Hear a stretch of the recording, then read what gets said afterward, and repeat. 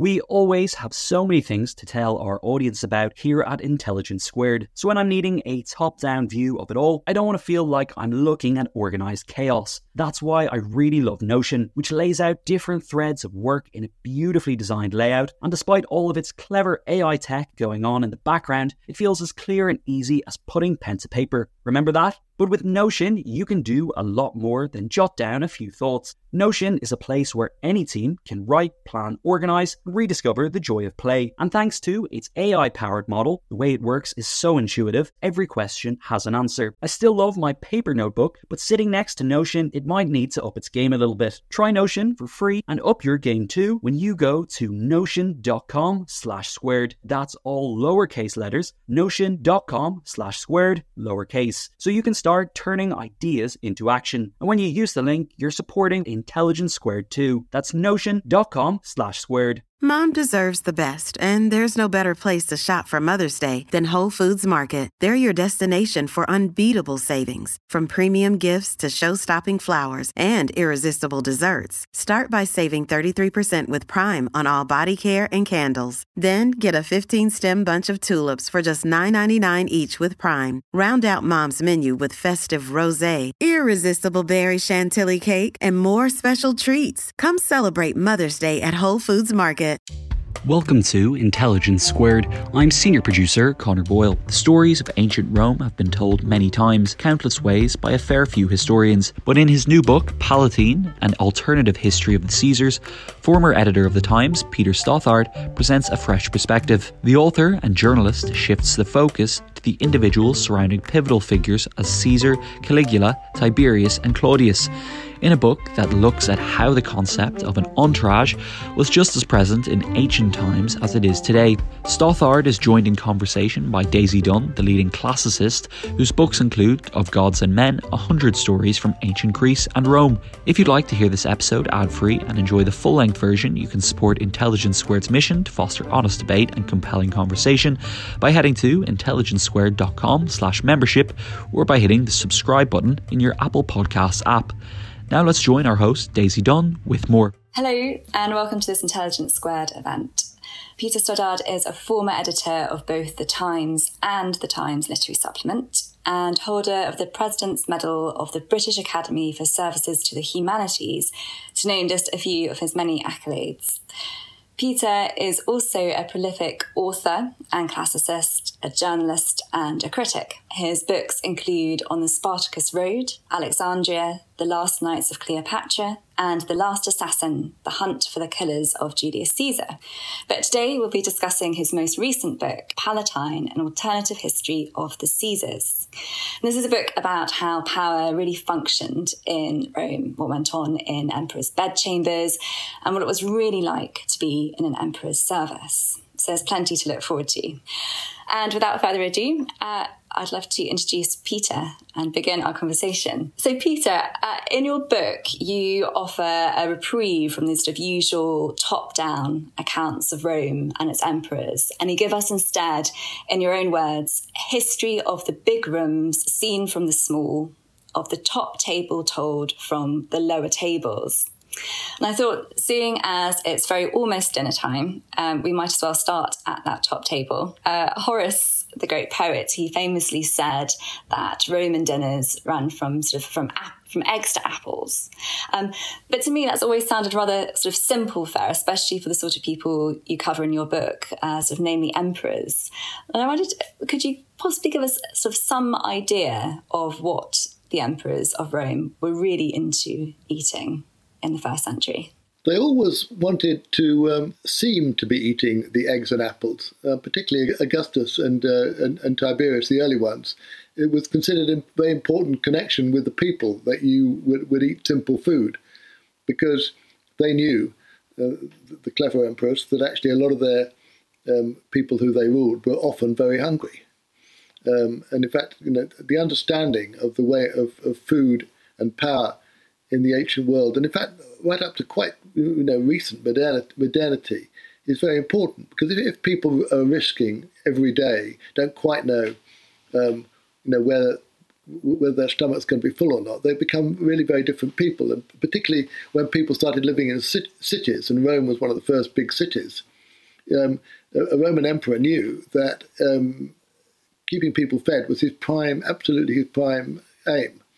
And so the idea, so when Horace, who was often could be relied upon to say what the Emperor Augustus thought was the right thing, and when he talked about these simple foods, that was exactly what the emperors wanted people to think.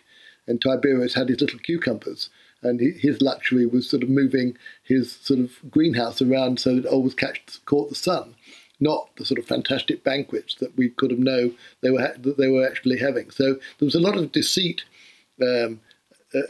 about food from the start, but it's based on the very important thing that people were hungry, and that the charge that later became of being a glutton, say, and this book is a lot about gluttony and the charge of gluttony, was a very convenient thing to a critique of someone. But you always have to remember that if people who've never been hungry should be cautious of criticising people for being gluttons. I mean, in terms of, you sort of say, I mean, obviously you've got Tiberius interested in his little cucumbers, Augustus and his figs. They all seem to have sort of a favourite kind of almost a common food that they like. But then you also find sitting alongside that things like the famous ancient cookbook of Apicius, which has some really very exotic recipes, things like flamingo and peacock. I think back to sort of the letters of Pliny the Younger as well. He sort of chastises his friends for tucking into oysters and sort of womb of sow. I mean, do you think there was a real sort of culture in Rome of trying to sort of emphasise this more sort of rustic eating while all this much more luxuriant feasting was going on? Was there a sort of a real contrast between the two? Oh yes, the oysters is a good case in point. Of course, oysters where they're found are poor people's food. In fact, Britain, the ancient Britons, if you like, pretty much lived on oysters, and we can see that in the archaeological record very clearly. By the time a British oyster had been carried in salt water in a barrel, with people running, to get it around as quickly as possible, by the time it got to Rome or another big city, it became a kind of a luxury item. And the Romans saw food rather like that. They eating became a kind of imperial statement in itself. So eating British oysters was their way of telling people in Rome that you conquered Britain, and eating bits of giraffe from south of the Sahara was a way of suggesting that, well, you hadn't exactly conquered anything much south of the Sahara yet, but you were going to. The Romans were very good at this. They would have parrots, on their tables.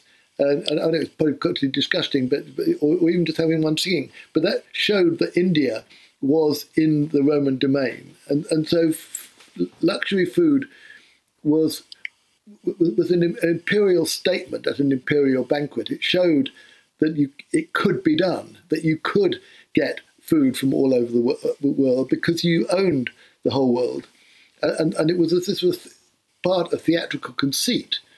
But of course, once the conceit took hold, it became kind of one-upmanship, and everybody was doing it, and so everybody had to have these luxurious food at their banquets, or they weren't really playing. But the origin of it was absolutely is I'm going to do this because I can, which is such an important part of the sort of imperial kind of mindset.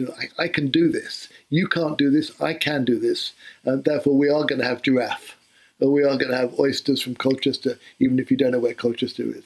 And so the power and the food was absolutely kind of linked from the start. But of course, at the beginning, it was much more open.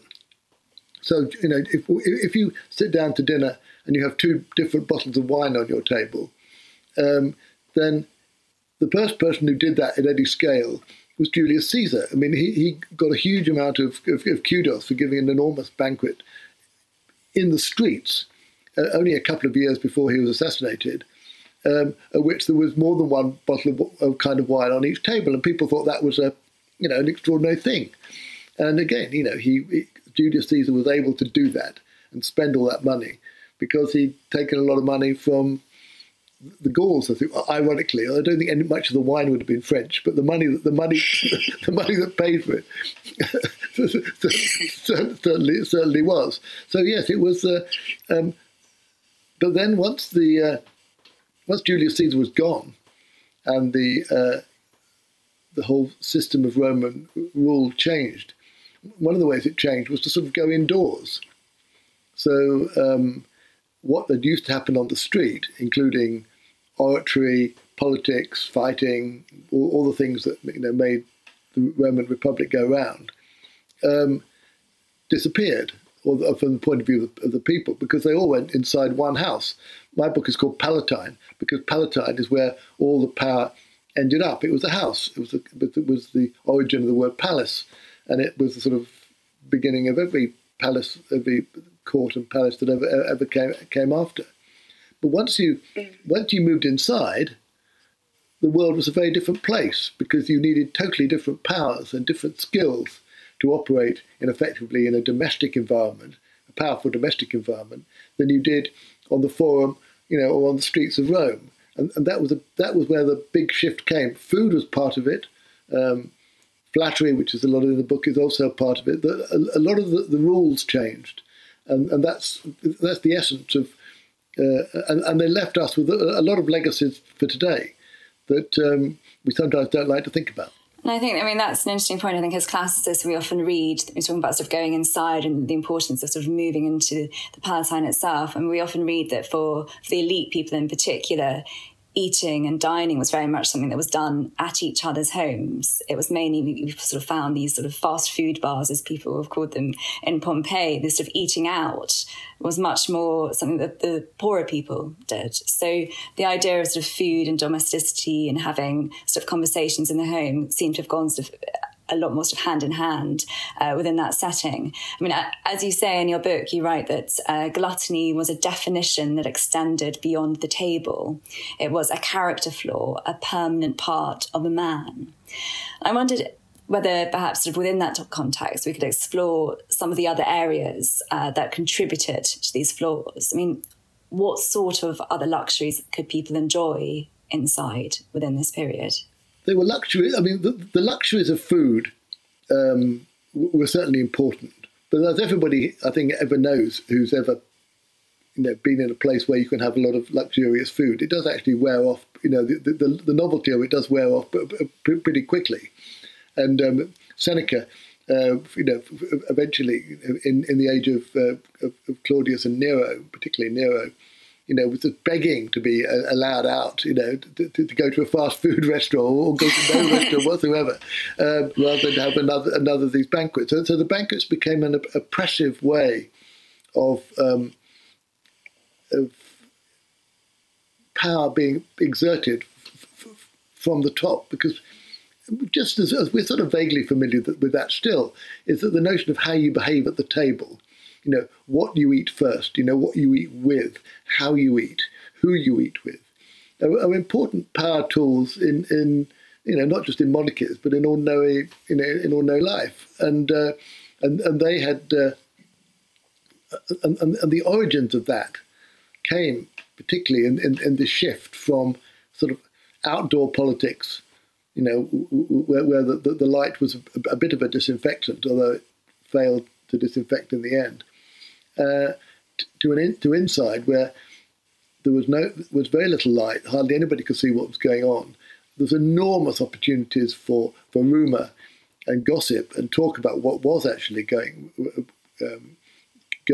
on. So you could spread stories about people, and so to an extraordinary extent that hadn't been done before. So, for instance, in a way, moving inside the Palatine was very good for the power of women, because women had very little public power under the Republic. There were one or two exceptions, but in general, there wasn't a great deal of oratory or fighting or money-making done by women. Once they went inside, it became like a house, and women are very influential within houses, and so they became very influential within the big house. That was perhaps on the upside for women's equality and women's rights. On the downside, of course, it became fantastically easy to make up extremely scurrilous and unpleasant and sexist stories about women, because hardly anybody knew what the truth actually was, so you could make up what you liked. And so women were just as one group. The same was true of slaves and ex-slaves, you gain on the one hand, but you could also lose pretty heavily on the other. Do you think we can trust any male historian who describes a woman misbehaving or sort of joining in a dinner party with men, or was it always just pure slander? I don't think it was pure. I don't think we have to think it was pure slander. I mean, some women were clearly very heavily traduced, and you know exactly well. A lot of men were very heavily traduced too. I mean, what really happens in terms of your reputation? This is particularly true of one of the main characters in my book, The Emperor Vitellius, but of almost everyone. Is that the guide to whether you get a good reputation or not, whether you're a man or a woman, was whether or not your successor depended on you for their legitimacy. So if you were, the Emperor Tiberius, who followed after Claudius, after Augustus, because he was Augustus's adopted son, Tiberius had no interest in trashing Augustus or trashing Augustus's wife or the women of Augustus's court, because whatever he thought of them, and I should think a very dim view probably, but whatever he thought of them, his power depended entirely on the fact that they had given it to him and he'd taken it from them. But if, however, you took over from someone who you wanted to, who didn't want to be your legitimacy, of which Nero was, although Nero was adopted by Claudius, actually he didn't despise Claudius and didn't want anybody to think that his being emperor had anything to do with Claudius. Really, he got it from his mother. So it was very easy to trash Claudius, which Nero, using Seneca as his speechwriter, very effectively did. So the same thing applies to women. To women. I mean, Messalina did get a rough deal, but that was partly because her replacement had a very good interest in making sure that she was seen as a sort of profligate whore, and almost every male historian. I mean, one of the points of this book really is that however much we try not to, we tend to see the imperial period through the eyes of rich male aristocrats who felt that they were squeezed out by the new system. And some of them were great geniuses, of which Tacitus was the great genius, but there are many, many others. And they were constantly harking back to the old ways where women knew their place, slaves knew their place, ex-slaves, ideally there weren't any. They had an idea of the old way where Rome was great because people made great speeches in the courts and in the forum. And however much they tried to get and understand and to be sympathetic with the growth of and all things that Rome achieved under the imperial system, that they never really quite got out of their system that there's something going wrong here.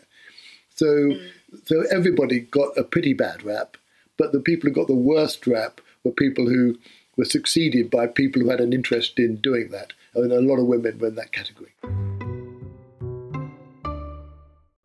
Sponsoring the show for this episode is Marquee TV. Marquee TV is a streaming service with a difference. It's bringing you the top tier of performing arts straight into your living room or onto your device. So think dance, theatre, music, anything you might find in the West End, Broadway, or maybe a cool little experimental space too, but saving you the cost of a few tickets as well. I've got happily a bit lost in their vast library of performances, exclusive interviews, and behind-the-scenes content. Choreographer Jonathan Watkins' interpretation of George Orwell's classic 1984 was pretty cool, and I love the dance piece Sutra, inspired by the skills of Buddhist Shaolin monks. And we've got a special treat for our listeners. Marquee TV offers 3 months of access for just 99 cents. That's right, 3 months for only 99 cents with the code SQUARED. Simply visit marquee.tv and use the promo code SQUARED to dive into the world of arts like never before. Bring the arts home with Marquee TV.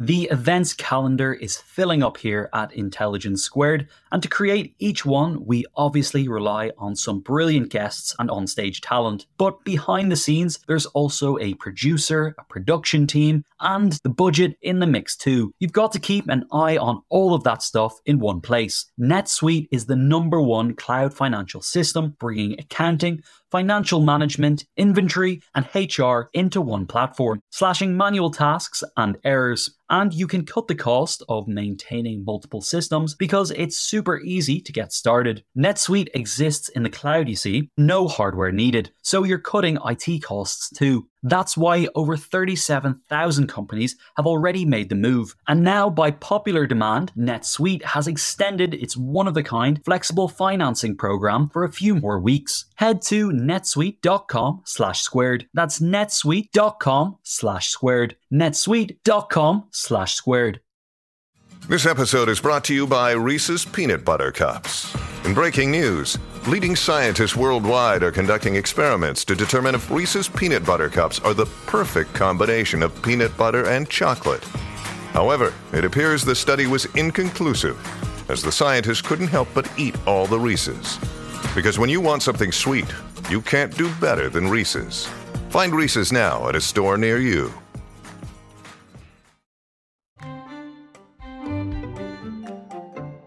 I think sort of what you're saying sort of in particular about this sort of this moving away from this sense of what sort of makes you Roman, the further you get away almost from the Republic, the further you sort of get into the empire, it actually becomes harder and harder to sort of retain a reputation. And I think so the Romans traditionally, they sort of prided themselves upon their rusticity and their true sort of Italian values. As they saw it, they sort of frowned upon sort of opulence that you've been discussing because they associated it, much as the Greeks had really, with the East. Emperor Augustus actually seems to have been fairly successful in retaining a reputation for frugality and his kind of traditional Italian values in many ways. He famously, he tore down the rather opulent villa of his granddaughter Julia.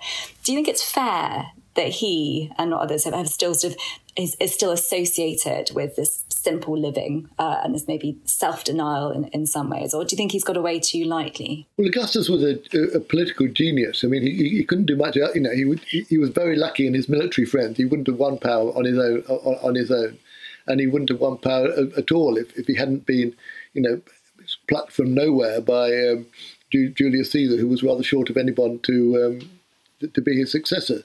But once he got there, and once he saw the rabbit, as it were, his political instincts were extraordinary, and it was what he was able to do.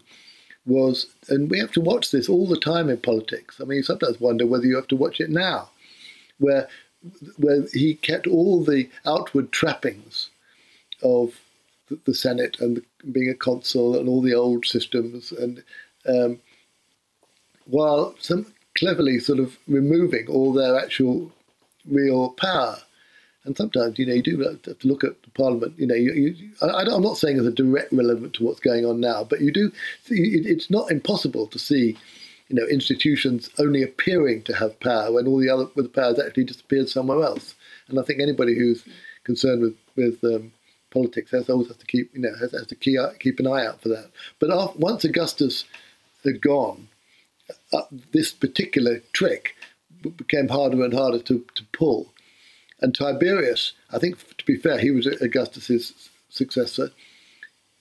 We're told very clearly that he tried very hard, to give power back to senators, to recreate a bit of the old republic.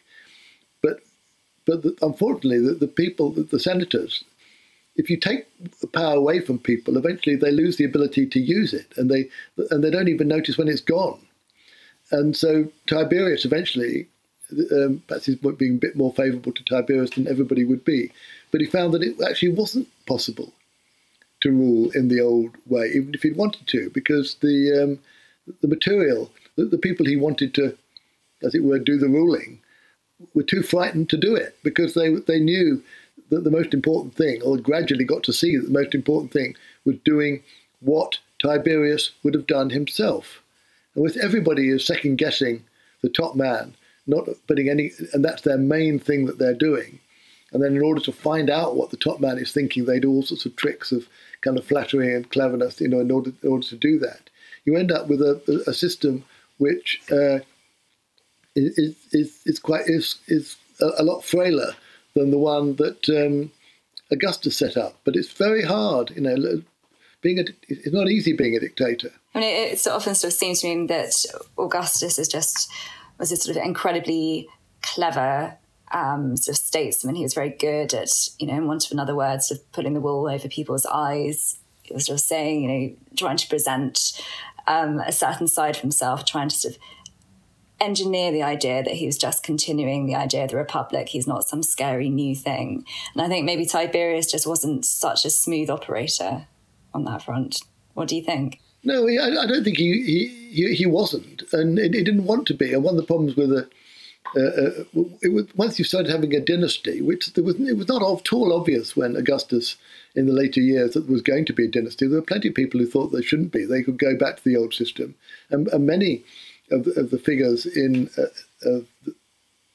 might have become emperors were thought to have, republican and old-fashioned ideas. Drusus and other people were said to want to, Tiberius's brother, to return. It wasn't that there was no will or interest in returning. Not everybody who became emperor was a natural, crazy, libidinous, gluttonous, crazy, mad Caligula type figure.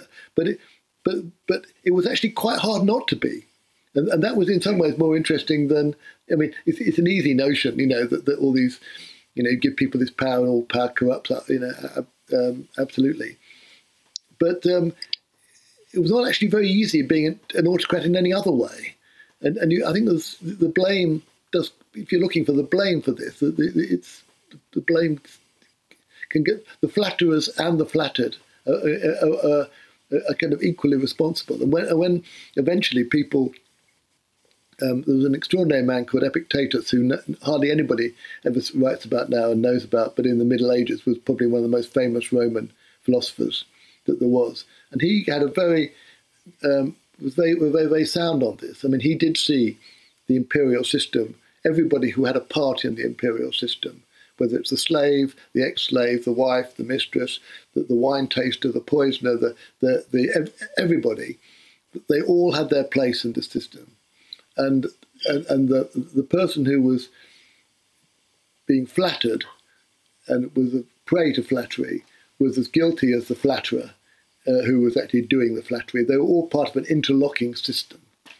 And this was very attractive to the medieval mind. It was part of the creation of the medieval mind. And so, yes, that was the very, that was actually how it was, I would argue. And of course, what it meant was that when you look at the legacy of Rome, which we tend to think of in terms of aqueducts, poetry, fine writing, and the sort of political organisation, the Palatine itself, which moved all over the world.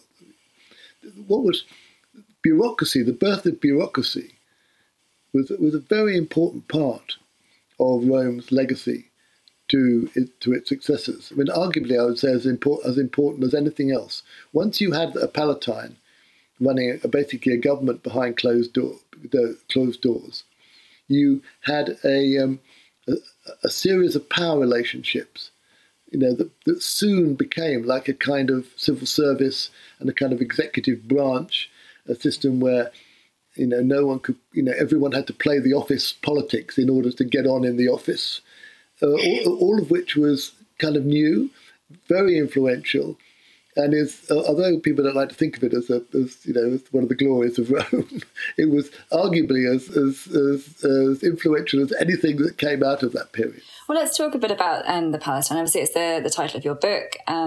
Specifically the Palatine Hill and how that changed. You evoke really fantastic sort of imagery of how that was actually visibly changing. So you might have these flatterers in Rome who are playing their part, but do you think there's a sense that people were in any way sort of irritated as the sort of grandeur of the Palatine Hill developed? You described the sort of the change from it being fairly simple to look at to sort of looking more and more like an imperial palace. Well, Augustus was again very, very clever about that.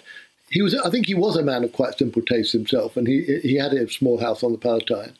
And instead of building a great big house, a great big palace, he kind of connected all the other houses that had previously been there. So gradually the Palatine, the imperial control of the Palatine increase, because the rich Republican aristocrats who used to live there, with their houses were sort of bought up, and so you in the first instance you never got a great big palace, so that helped. And secondly, he built within his palace, the bit that everybody could see from the Forum, an enormous public temple to Apollo, and which was a huge public space. And so he realised that it was not a good idea that the people should feel too cut off from what he was doing.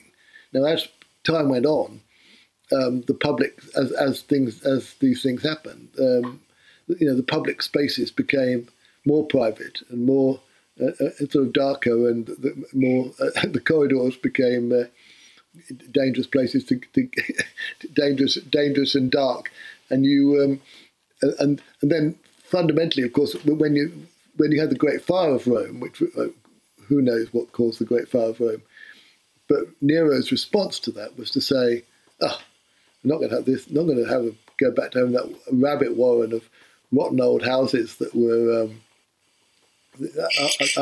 up there where poor old Augustus had gone. We're going to have a really nice new palace. So he built this extraordinary creation, which he called the Golden House, with an enormous golden statue of himself. It's more or less in the place where now the Colosseum is. If you go to Rome and look out, from the Forum towards the Colosseum, well, all that area there, it's called the Colosseum because it was the site of the Colossus, in this enormous statue, a colossal statue of the Emperor Nero. That's why. So when it was after Nero fell, the Colosseum, the Golden House was knocked down, and they built the Colosseum.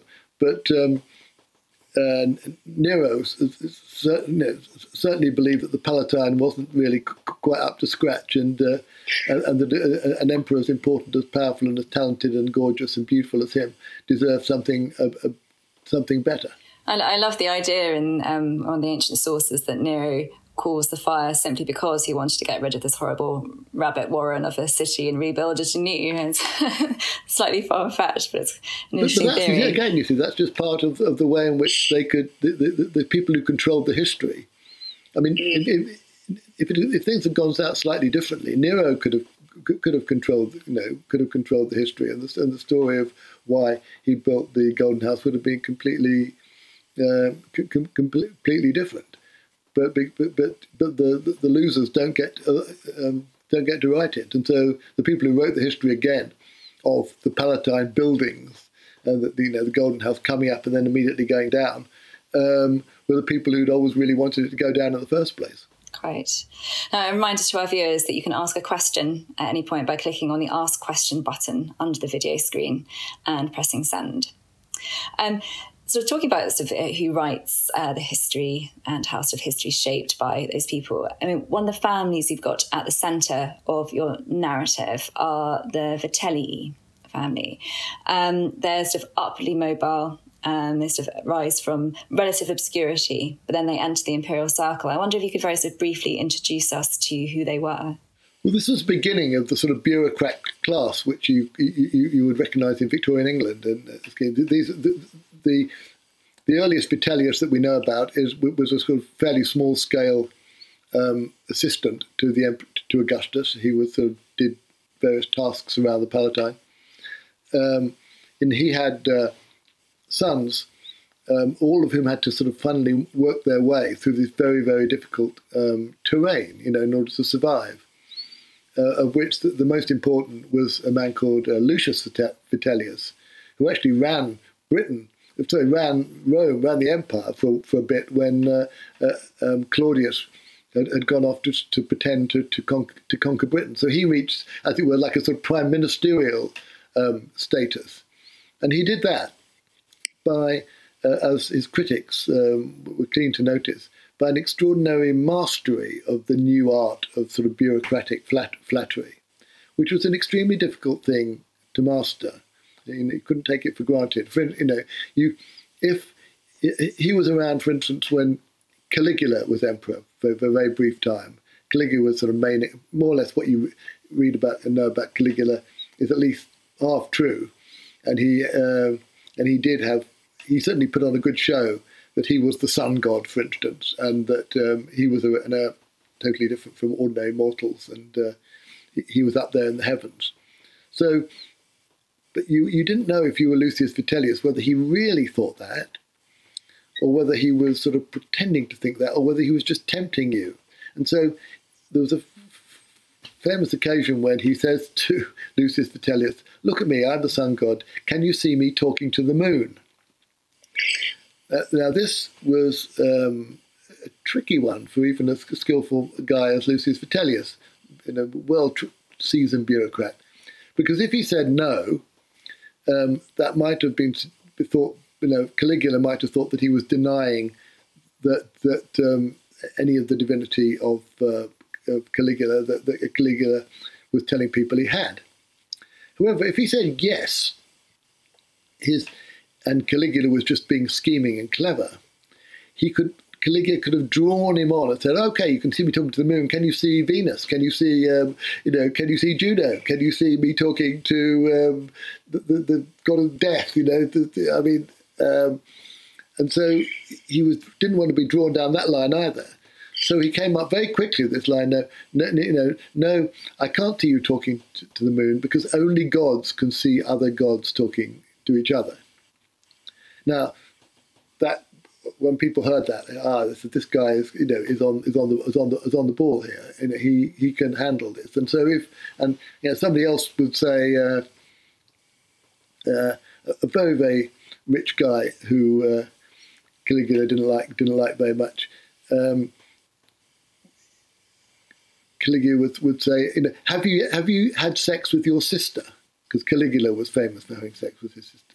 And this guy didn't want to say no, because that would suggest that he disapproved of Caligula having sex with his sister. And he didn't want to say yes, presumably because he hadn't, or at least. and so his answer was not yet. And again, these stories were kind of written down as examples of how you could manage you can manage the dictator and how he might be managing you. And so these bureaucratic skills were one of the most famous exponents of them was Lucius Vitellius, the super arch diplomat, bureaucrat, and flatterer. And then after he had two sons, of which one of them, Aulus Vitellius, was a sort of total playboy, sort of plaything. He was sort of, to his critics, he became like a brothel boy, really, and a kind of an infamous glutton. And he peculiarly managed, in the extraordinary days that followed the death of Nero, to become very briefly emperor himself. It's an astonishing story of how he did it, which is the sort of second half of the book, where he kind of used such skills as he'd learnt secondhand from his father and from everybody else around him to get a job which he didn't particularly want, like so many people in bureaucracies do.